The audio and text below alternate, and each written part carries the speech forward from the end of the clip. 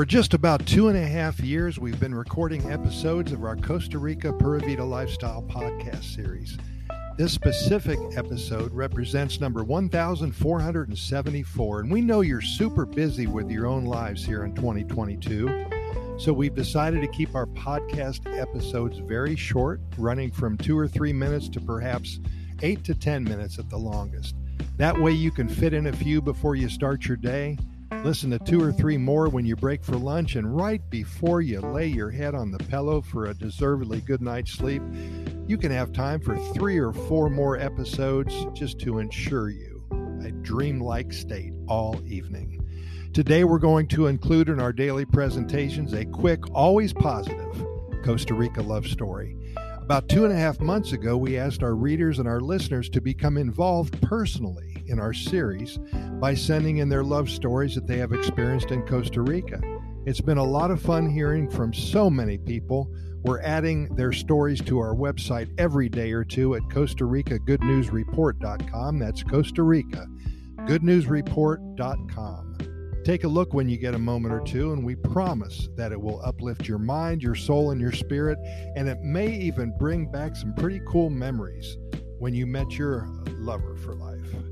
And if you did meet the love of your life here in Costa Rica, then by all means, send in your story to us via email at CostaRicaGoodNews@gmail.com. That's Costa Rica GoodNews@gmail.com. We would love to share your Costa Rica love story with all of our readers and listeners, totaling about 186,000 now, by the way. With that in mind, here's a quick love story to get you going in a positive light for the rest of the day. And thank you to Mo for sending this in. Alexandra and Mo.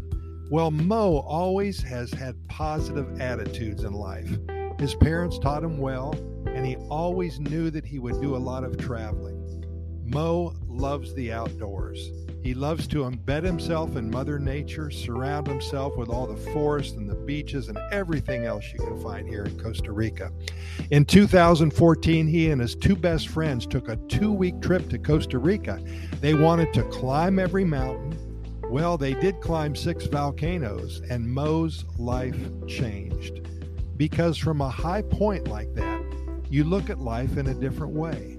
One realizes that you need to find what makes you happy, and you go for it. After hiking Poas Volcano, they stopped at Cafe Brit for a coffee plantation tour. By the way, be sure to Google that, Cafe Brit, Coffee Plantation Tour, Costa Rica. Long story short, so did Alexandra. She was there too at the tour.